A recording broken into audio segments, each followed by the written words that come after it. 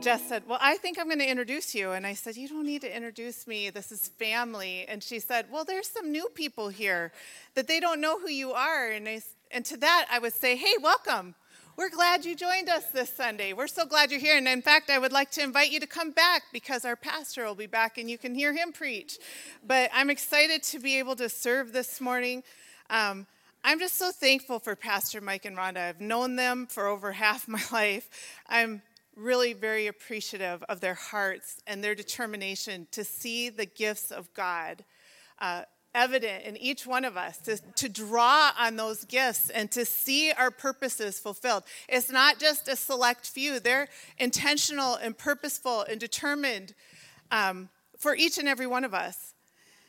And I'm just really grateful for that. But you know what else? I'm really grateful for church family, because when I walked in this morning, I just thank you, family, for being family. I don't know how many people said, we prayed for you this morning. We know you're preaching. We prayed for you this morning, and we're excited. And you just come in and you feel like celebrated, and you feel like your family's with you. They got your back, and there's something to that. The world doesn't offer that, church. The world doesn't offer that. And you know what? If you came in and your family today, I want you to know they didn't just pray for me. They prayed for you too. They prayed that you would hear the word of God and that you would be transformed, that you wouldn't just spend time here and be like, well, that didn't do anything for me, but that God would meet you in this place. Amen. So I'm grateful for church family. I believe God has a good and a challenging word for us this morning. I'm excited to be able to share it. But as we prepare to open the word, I'm going to just invite you to stand with me again. I want you to get that blood flowing. And I'd like you to declare with me some statements here. I want you to declare it like you mean it. All right? Say, God is good. God is good. All right, good. I'm with the right crowd. Say, He is Lord of the good. He is Lord of the good.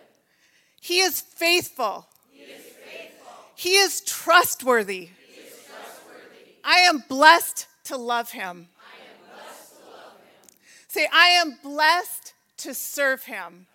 Blessed to serve Him. And I am blessed to know Him as my Father.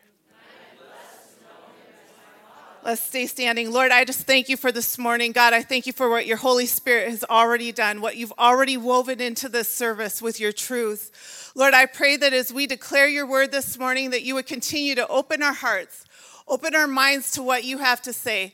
Let it fall on good soil, Lord. Let what you have for us take seed and cause good fruit, not just for our generation, but God, for the generations to come. Lord, I just pray for your anointing. Help me to declare the word appropriately and accurately. And Lord, to you goes all the glory. In Jesus' name, amen. If you agree, say amen, and you can be seated. All right, so bottom line up front, this is what we're about. We want to see Jesus in you magnified so that others can see Jesus in you and be drawn to him. If you wonder, well, where is she going with this message? Because sometimes I take bunny trails. That's where we're going to land. We want to see Jesus in you magnified so that others can see Jesus in you and be drawn to him. Our text this morning is John chapter 7 through 8. And although I'm not going to read all of John chapter 7, I just want to summarize it for you. What's going on in John chapter 7 is the Feast of the Tabernacles. That happens in the fall around September or October. And everybody's gathering in Judea. The town is filled with individuals, and this is what they're about. They're trying to figure out, they're there for the feast, but they're trying to figure out who Jesus is and what he's really about. Who is he and what is he about? The Jews were out to kill him because he had the audacity to heal a crippled man on the Sabbath and broke the law. They still were holding that against him. They totally missed the mark that Jesus performed a miracle and made somebody whole. They're mad at him because he broke the law of Moses and had the audacity to do it on the Sabbath. His brothers, they didn't believe him. They're taunting him. They're saying, Jesus, why are you hanging out here? Why don't you go down into Judea and do some miracles and show people who you are? Why don't you give them evidence to who you are? Because they still didn't know or believe him as Lord and Savior. And then among the people, there's a divided crowd. There's some that believe in him. There's some that think he's good. They're amazed by his teaching. And there's others that they think he's demon-possessed.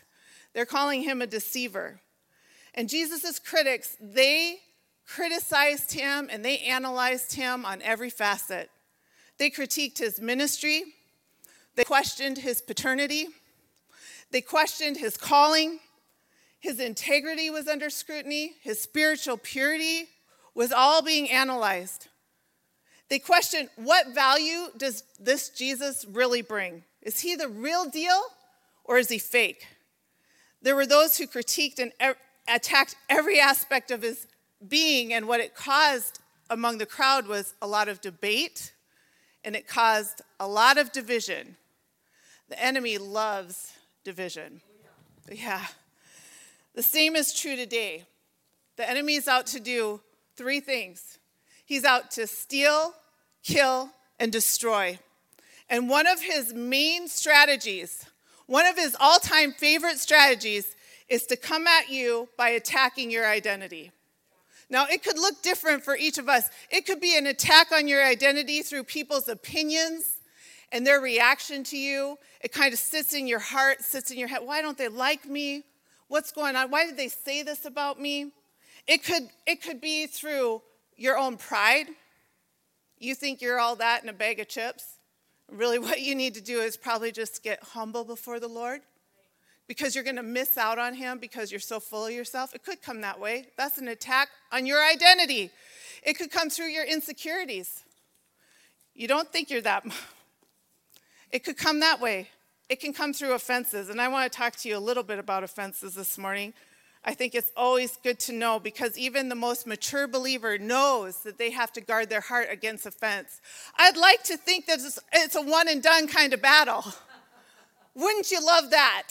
Okay, I overcame that mountain, I'm moving on, and I'm never going to be offended again. It's not a one and done, church.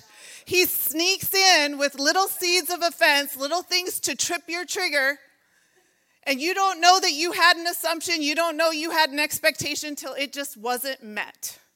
And now you're a little... The enemy does that to attack your identity. He does it through deception. He does it through doubt. I believe right now even the Holy Spirit's going, well, yeah, and he can do it this way and he can do it that way. He has a myriad of tricks to do it, to take out your identity. They're the same old tricks, same old dog. It's just a new day. I want you to be aware of it. He did it through Eve, and we can see all through Scripture where he attacked identity, and he did it with Jesus too. So don't think you're above this, okay? He's out to do it. Why?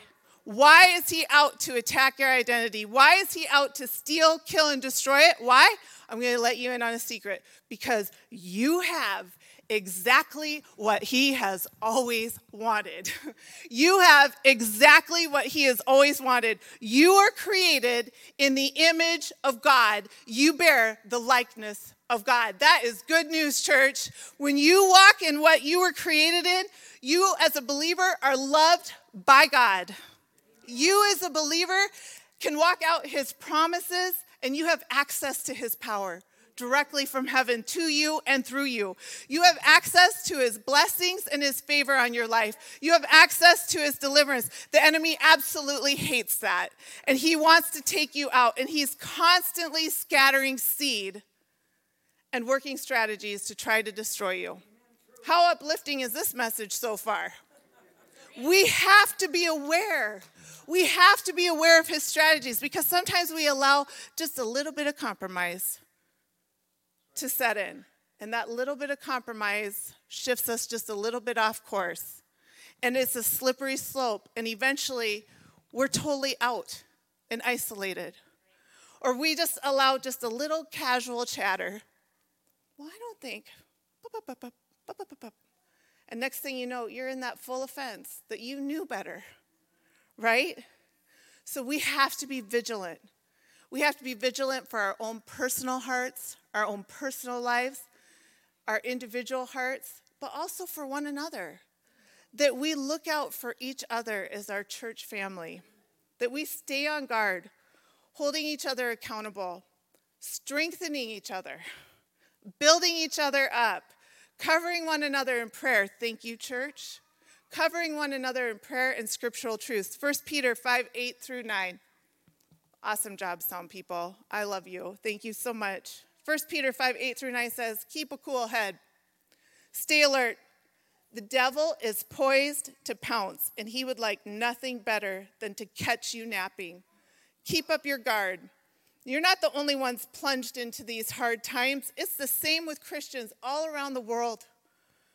So keep a firm grip on the faith. Why do I spend so much time right now telling you about this? Well, one, it's going to set us up for John chapter 8. But number two, church, we are in such a great season right now. I remember when Pastor Mike and Rhonda had it on their heart to start Church for the Harvest. And they said, you know, there's something in Alexandria, we're ready to start.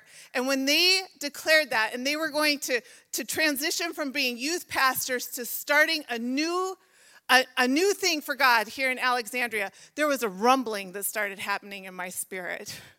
And I was like, I do not want to miss that. There's this rumbling, like God is going to do something there, and I want to be part of that. I don't want to miss out on that. And so our family went to our pastors at the time, Pastor Steve and Trish at Country Bible Church. That's what it was called back in the day. And we sought out the blessing. We said, you know what? We just feel called to go and be part of what Pastor Mike and Rhonda are doing, and we'd like to be released. And we left that church with the blessing. One of the wisest things we ever did. You want to know why?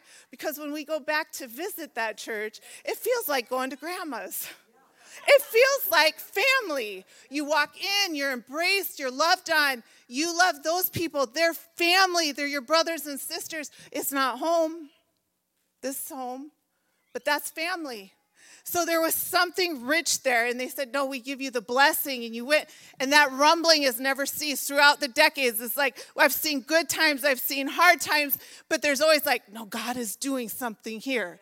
God is doing something here. And right now, as we are set to transition into a new building, that rumbling is getting greater, and it's getting greater, and it's getting greater, and I want to declare to you that the things that we've seen in the past, the miracles that we've known in the past, the presence of God that we've experienced in the past pales in comparison to what lies ahead, church.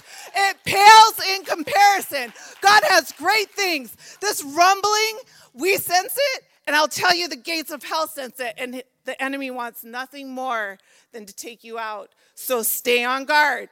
Stay on guard, because greater is he who is in you than he who is in the world. You are not subject to that, but keep in check what you're called to do and what God has before you.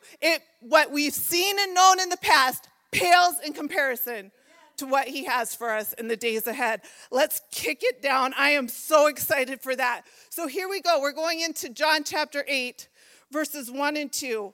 We know full well Jesus' identity was under attack. John chapter 8, verses 1 through 12, not 1 and 2. I'm going to read a little bit from the Passion as soon as I get on the right verse. Okay, here we go. It says, Jesus walked up the Mount of Olives near the city where he spent the night. Then at dawn, Jesus appeared in the temple courts again, and soon all the people gathered around to listen to his words. So he sat down and taught them. Then in the middle of his teaching, the religious scholars and the Pharisees broke through the crowd and brought a woman who had been caught in the act of committing adultery and made her stand in the middle of everyone. Then they said to Jesus, "Teacher, we caught this woman in the very act of adultery. Doesn't Moses' law command us to stone to death a woman like this? Tell us, what do you say we should do with her?" They were only testing Jesus because they hoped to trap him with his own words and accuse him of breaking the laws of Moses. But Jesus didn't answer them. Instead, he simply bent down and wrote in the dust with his finger. Another translation says, as though he did not hear, he turned a deaf ear. Instead, he simply bent down and wrote in the dust with his finger. Angry, they kept insisting that he answer their question. So Jesus stood up and looked at them and said, "Let's have the man who has never had a sinful desire throw the first stone at her." And then he bent over again and wrote some more words in the dust. Upon hearing that, her accusers slowly left the crowd one at a time beginning with the oldest to the youngest, with a convicted conscience, until finally Jesus was left alone and the woman still standing there in front of him. So he stood back up and said to her, "Dear woman, where are your accusers? Is there no one here to condemn you?" Looking around, she replied, "I see no one, Lord." Jesus said, "Then I certainly don't condemn you either. Go, and from now on, be free from a life of sin." Then Jesus said, "I am the light of the world, and those who embrace me will experience life-giving light. They will never walk in darkness." So here we have this story. We're going to walk through this account. The religious leaders, they were attacking his identity. Their whole motive was to ensnare him and to trap Jesus, causing him to respond in a way that would validate their accusations, causing him to respond in a way that would justify death. They come and they bring this woman and they're exposing her sin to him. They come to him and they give him an either or scenario, and neither is desirable. Jesus, you can either do this or you can do this, and neither is desirable. They go so far, yesterday they were saying he's demon possessed, he's deceived, he should die, he did something on the Sabbath, he broke the law. And then in this story, they go, teacher. And they lay aside their accusations. I wonder at times, just like looking at my own self, and you can look at your heart, how would our flesh respond in that moment? When someone who is ridiculing you, attacking you, and then all of a sudden they come with like this lofty title, teacher. Would you feel compelled to respond? Would you feel like you have to derive an answer simply because the demand is present? Would you finally feel accepted? Now they want to hear what I have to say, and so I'm going to pass this judgment. Or would you be indifferent and disgusted? I know what you're up to. You deal with her. That's none of my business. I don't know. How would you respond? Just an interesting little checkpoint in your heart. The Pharisees thought they had the Lord cornered in a this or that scenario. He could either uphold the law, right, the law of Moses, and agree that she's guilty, she deserves death by stoning. But while he would do that, he would be denying his merciful and compassionate side. You see, God is just, but he's also a God of compassion. Well, he could uphold the law, or he could extend the mercy and the compassion and then be accused of defying the law, being an enemy of the law given to Moses by God, and being ignorant of his value. That's Jesus's either-or scenario. The poor woman, she had none. She didn't have an either-or scenario. Her options were extremely limited. She was just flat out guilty. She was no doubt terrified. She was faced with public shame and pending death. But I want to tell you something, church. Jesus does not operate in those capacities. Jesus is not bound by condemnation, doubt, fear, or shame. That's not of him. He delivers us from those things. He is not limited by the options presented by man. He is not limited by the options presented by the enemy. Amen? He is greater than. Amen? So what do you do? How many of you have ever been presented with option A or option B, and neither looks good? Neither one is desirable. I've been there. Have you been there? Can I have a show? Yeah, okay. So I'm preaching to some people that will understand, like, I could do this or I could do that, and I don't like either one of them. All right? I've observed sometimes when we get stuck in those situations, we get a sense that we have to do something. We've just got to do something. And so we have to make a decision. We have to respond. And sometimes we respond with this knee-jerk reaction or off the cuff or just for the sake of doing something, and it doesn't necessarily end up well. Incidentally, I just have to hit on a nerve here. Knee-jerk reactions tend to get people into a lot of trouble on social media. I'm just saying, you feel compelled to react to something. You say something you'd never say to someone in their face. And and the outcome, you don't think about the outcome. Social media can be such a great tool. It really can be.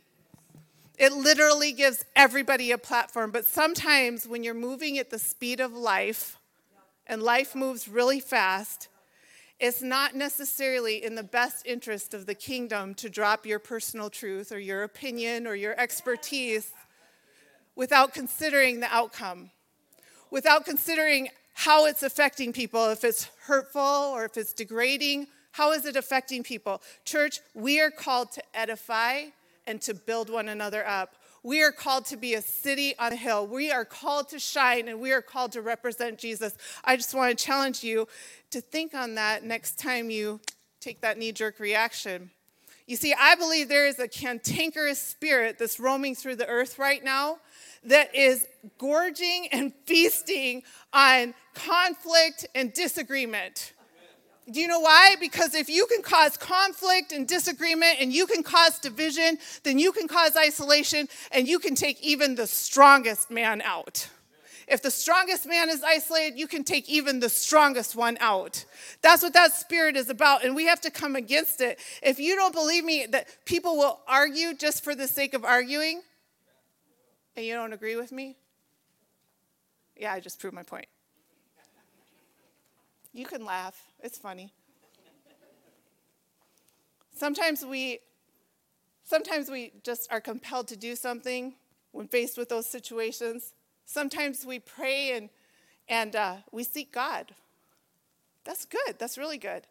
But how many of you have ever been inclined to counsel God in your seeking? Okay, I have. Yeah, absolutely. God, if you could just deal with that person and their heart and get them straightened out, and then I'll do this and then we'll do this. Or if you could just drop $1 million and, here's my checking account number. God, if you could just do this. How many have you, when you're praying and seeking God, you're seeking him, but you kind of already have your agenda in place? I want to challenge you with something. When you're giving God your agenda, your vision may be altered. I'm just throwing it out there. You're giving him all your criteria, and your vision may be altered. I want to talk to you about fight or flight response. Do you know what happens when fight or flight response happens? Your adrenal glands release adrenaline. Your blood pressure goes up, your heart rate goes up, your respirations go up. You are engaged. Your pupils dilate so that you can see what's coming at you. But here's the deal. If you stay in that stressful situation for a long time, and military men and women, law enforcement men and women, they learn this. Your senses start to shift. Your hearing starts to kind of decline, and that peripheral vision that you had, it starts to narrow, and it turns into what's called tunnel vision. If you stay in that, there's a guy that knows. It stays because what happens is that you see that impending danger coming at you, that impending threat, and your focus zeroes in on that threat. And that's what happens. So guess what? You're blind to the whole story. Something could be happening here or something could be happening here, a threat that you don't even know about. You're blind to the whole story. So here you're in a situation where you're caught between A and B, and you're seeking God, and you've got your tunnel vision, and you're counseling God on how he could help you handle it. Doesn't sound like a good scenario, does it? It reminds me a little bit of the Israelites caught between Pharaoh and the Red Sea. Do you remember that? Hundreds of thousands of Israelites. Guess what they saw before them? They saw Pharaoh before them. They saw the Red Sea behind them. They cried out to Moses. They cried out to God. Were there not enough graves in Egypt? We could have died in Egypt. I want to ask, do you think out of hundreds of thousands of Israelites that one of them had the thought or the capacity to say, Lord, here's the deal. If you just split the sea, they would not have that capacity. It wouldn't even hit their radar to pray and ask the Lord for that. I just think when we're stuck between A and B and we're thinking, God, if you would just do this and you would just do that, I want to just challenge you. God would say, you know what? The thing that I could do for you, you don't even have the capacity to think of it yet. Because here's what Isaiah chapter 55, 8-9 says. It says, for my thoughts are not your thoughts, nor are your ways my ways, says the Lord. For as the heavens are higher than the earth, so are my ways higher than your ways, and my thoughts higher than your thoughts. Someone say, praise God. Praise God. His ways are higher, his thoughts are higher, and he can do exceedingly abundantly above all we can ask or think. I do not want to limit him to my agenda. Amen. Amen. God sees it differently, and he sees it with accuracy. He doesn't have tunnel vision. It says in the word of God that he sets a table for us before our enemies. You feel pressed on every side, and God says, oh, them? No, come on in. Take a load off. I got a feast for you. Sit in my presence. Relax, rest, be renewed. That's how God sees it. God says he sees light over darkness. He looks at you, he says, you are the salt of the earth, the preservative of the earth, not the destruction. He sees trust and integrity over deceit. He has eternal views, not temporal. When you're walking through things, he has eternal purposes, not temporal. He sees life over death. Death has no sting for you if you're a believer. He looks at you, he sees a river and a well rising up in you, fountains of living water for the dry and parched ground. You carry hope, not despair, faith versus doubt, courage, not fear, compassion, not judgment. You are ambassadors of Christ, not nobodies. You represent the kingdom of God, amen? You are sons and daughters of the Most High King, not slaves to sin. That's how God sees it. I'm going to align my vision with his. So amen, amen. So here's what happens. We've got the identity. We've got what are we doing with it? And then we've got the gift of the pause. Jesus' opponents thought they had backed him into a corner, demanding an answer. Come on, Jesus, what are you going to do? What are you going to do? I have to tell you a little secret. Put this one in your back pocket. Remember it this week. Not everything the enemy throws at you requires a response. It doesn't. Assuredly not an immediate response. It can be loud, it can be demanding, it can be pressing, but not everything is urgent. It's not everything is worthy of your attention, your energy, and your focus. I want you to save those things for the mission that God has for you. Stay on track. Keep your face focused like flint. Exercise the power of the pause. There is power in stepping back. There is power in stilling your heart before the Lord to hear his voice. The writer of the Psalms often uses a little term with great power. I love this term. How many of you know what I'm referring to? Any guesses? Selah. Selah. Pause and think about this. It means to measure, weigh in the balances, pause, reflect, and think. Not to be a paralytic. It doesn't say to camp out there. Take a moment, step back, pause, think about this. Use it as an opportunity to proceed with wisdom so that you can bear good fruit, not just for your life, but for the generations to come. Psalm 85:2 says, you have forgiven the iniquity of your people. You have covered their sin. Selah. That's what Jesus is about. Psalm 46:10 says, be still and know that I am God. I will be exalted among the nations. I will be exalted in the earth. Isaiah 40:31, but those who wait on the Lord shall renew their strength. They shall mount up with wings like eagles. They shall run and not be weary. They shall walk and not faint. Selah. Your ears, I love this one. Your ears shall hear a word behind you saying, this is the way. Walk in it. Whenever you turn to the right hand or whenever you turn to the left hand. So what did Jesus do? They're demanding a response from him. Jesus does something that's totally unexpected. He gave them a response, but he gets down and he starts writing in the sand. And there's all these different theories about what he could have wrote and how it could have affected them. And I don't know. I wasn't there. I'm not going to try to make up a story as to what he was writing, but there's something about his unexpected response that as people kept pressing him for answers, that allowed him an opportunity, because he was equally God and equally man, right? It allowed him an opportunity to weigh what needs to be focused on and keep first things first and keep his sight on the mission. How many of us could follow that lead? To step back and take a pause and weigh, where do I need to focus? Where's my priorities? What am I about? Where do I need to extend my energy and my activity? It's a rich example to keep the mission before us, to steward our gifts and commit every aspect, every detail, every action of our lives for his glory. That's what I want to be known for. I believe that's what you want to be known for. So after he spends some time writing in the sand, he gets up and he looks, and it's brilliant. It's brilliant. He says in John chapter 8, verse 7, let's have the man who has never had a sinful desire, because God looks on the heart, not just the action. Let's have the man who has never had a sinful desire throw the first stone at her. He equally met the law and the compassion, because you know what happened? Well, remember what happened next?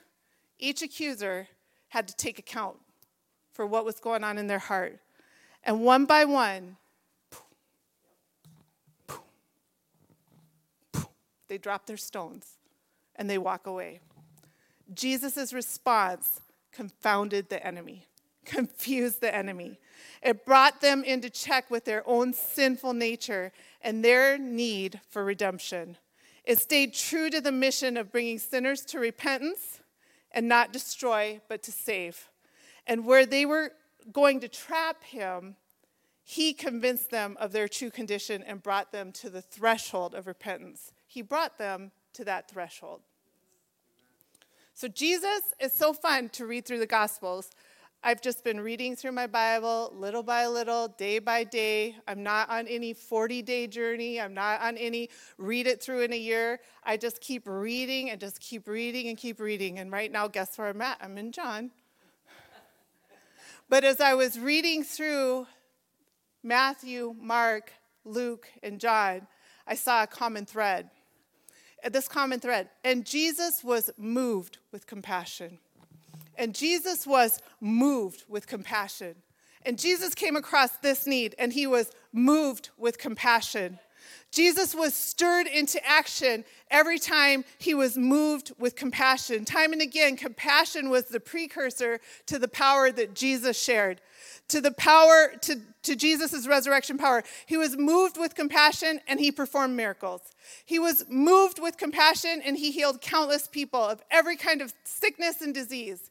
He was moved with compassion, and he brought deliverance. He brought freedom, and he brought restoration. He didn't get frustrated and try to do something in and of his own strength. He didn't condemn people and then try to heal them. He wasn't indifferent to the world around him and then tried to deliver them. He was full with compassion. He allowed his head, his heart, his gut, his spirit to connect to the needs that were surrounding him, whether they were evident or whether they were unseen. You know what? We are surrounded with human need. There's some that come to us and it's so evident. They're ill in their body or they have this hurt, and some of it is unseen. Some of it is issues of the heart. Well, that's not mine, never mind. No. It is, church. It is our never mind. Because here's what happened when Jesus allowed himself to be engaged with that. He was moved with compassion, and he carried the answer for their healing and for their deliverance. And God wants to do the same thing in and through you. And I know that there's some of you in this room right now, you're hungry for that. You want to be that vessel of healing. You want to be that vessel that makes Jesus really great. And here's the thing. Compassion is a huge and mighty force in that. In fact, I think I put compassion is an amazing and compelling power that drives action. You mix compassion and you mix faith, great things happen. You cannot be indifferent. I want to ask you this morning, what moves you? What occupies your head and your heart space when you stand before the Lord? What is pushing you into action?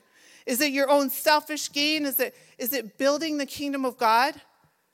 Does the action that moves you, the thing that moves you, does it build God's kingdom in your life and the lives of others? Or does it serve just to build your own kingdom? Take that before the Lord. I want to be like Jesus.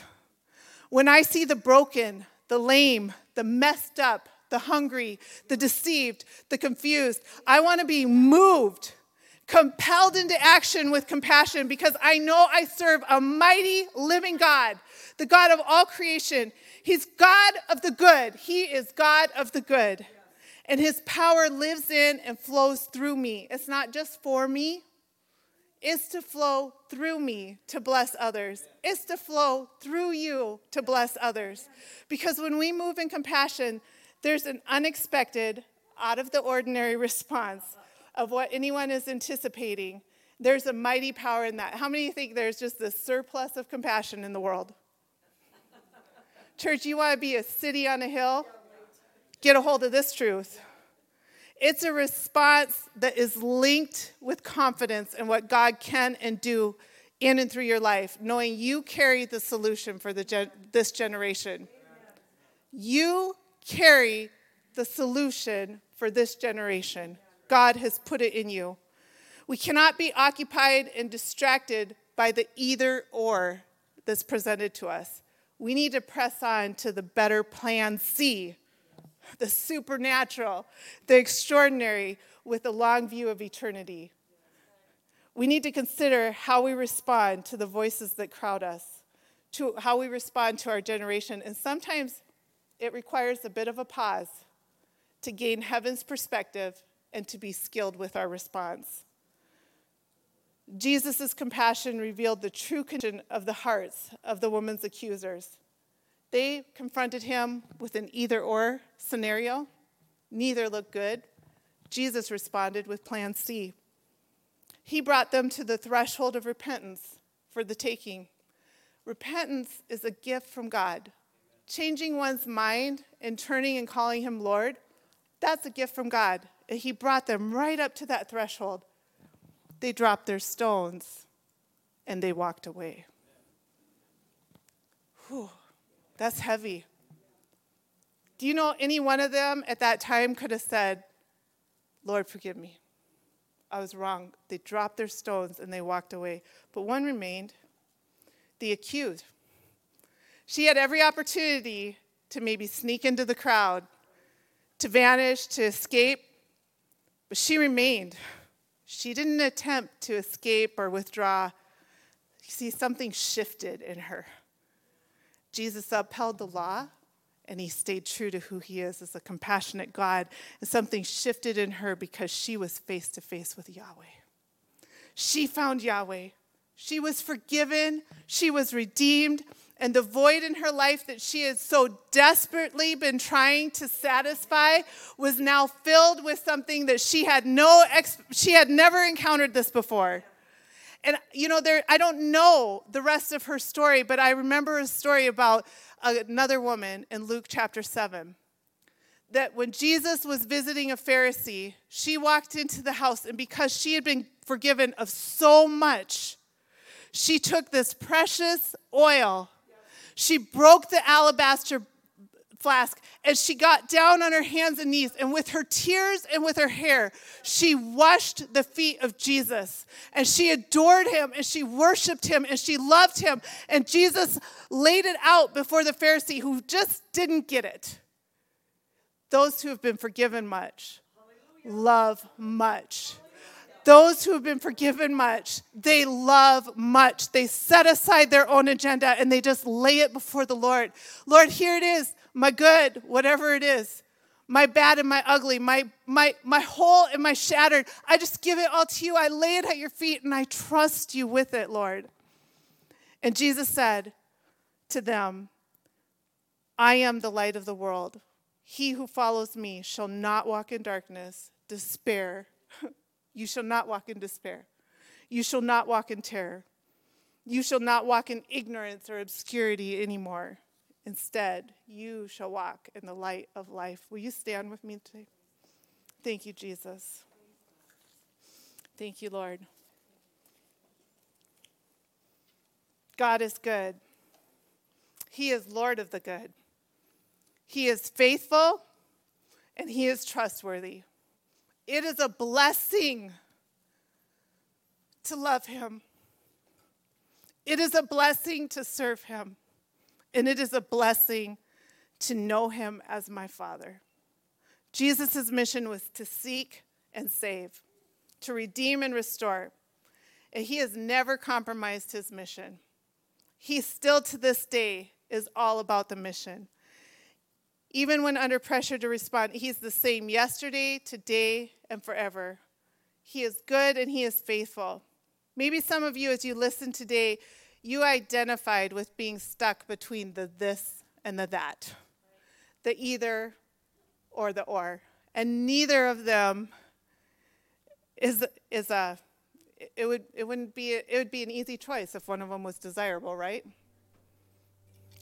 Maybe you're one of those ones that you've occupied your time just counseling God. God, if you would just do this, if you would just do that, then I could do this or I could do that. I want to encourage you this morning just to trust God to be God. He's really very good at it. I want to encourage you this morning to repent of your pride or your finagling and trying to do things in your own strength. You're just going to wear yourself out. But just trust him to be God and place your confidence in him. Allow him just to be Lord. We can all hear this message and glean from it. Even the most mature believer, Lord, I just trust you. I trust you. I lay it before you. He doesn't just want what you think is your pretty offering that you can bring before the Lord. There's something I've learned in the last couple years. God's not just interested in your pretty offering. He's also interested in your shattered. He's also interested in the thing that I don't understand, God. But I trust you. And he's so good that he can take your either or and he can say, now watch this. You didn't know I could part the Red Sea. Now watch this. I'm going to do a new thing in your life. I just want to encourage you this morning, church, as you think on this message, if anything spoke to you, if you're wrestling with anything, just to surrender it to God, to lean in and trust him for something amazing. And as he builds your testimony, others will look and see that. And the testimony would be, only God could do that. And you'll be a vessel that will draw others to Jesus. What an incredible legacy. That's what I want to be known for. Walking into heaven and they go, hey, well done, because of you. And because you chose to trust this nation, this generation, this family, they came to know the Lord. Amen? That's good. There may be someone here today and you've been on that threshold of repentance. You've been holding the stone. You've sensed the calling of God and the drawing of his Spirit, but you've yet to make Jesus Lord and Savior of your heart and life, and today is your day. So God is calling you to higher things in him. Quit resisting. I'm just going to say quit resisting. Just start accepting exactly what he's created you for. I want to invite you to give it all to him and just ask that you would pray this prayer of salvation with me. Just ask the Lord to be Lord of your heart. Say, Heavenly Father, I come in the name of Jesus. I'm a sinner. I believe Jesus died on the cross for my sin and came back to life with resurrection power. I repent of my sin. I choose to follow you from this moment forward. Come into my heart. Be Lord of my life. Fill me with your Holy Spirit and give me strength to live for you. In Jesus' name,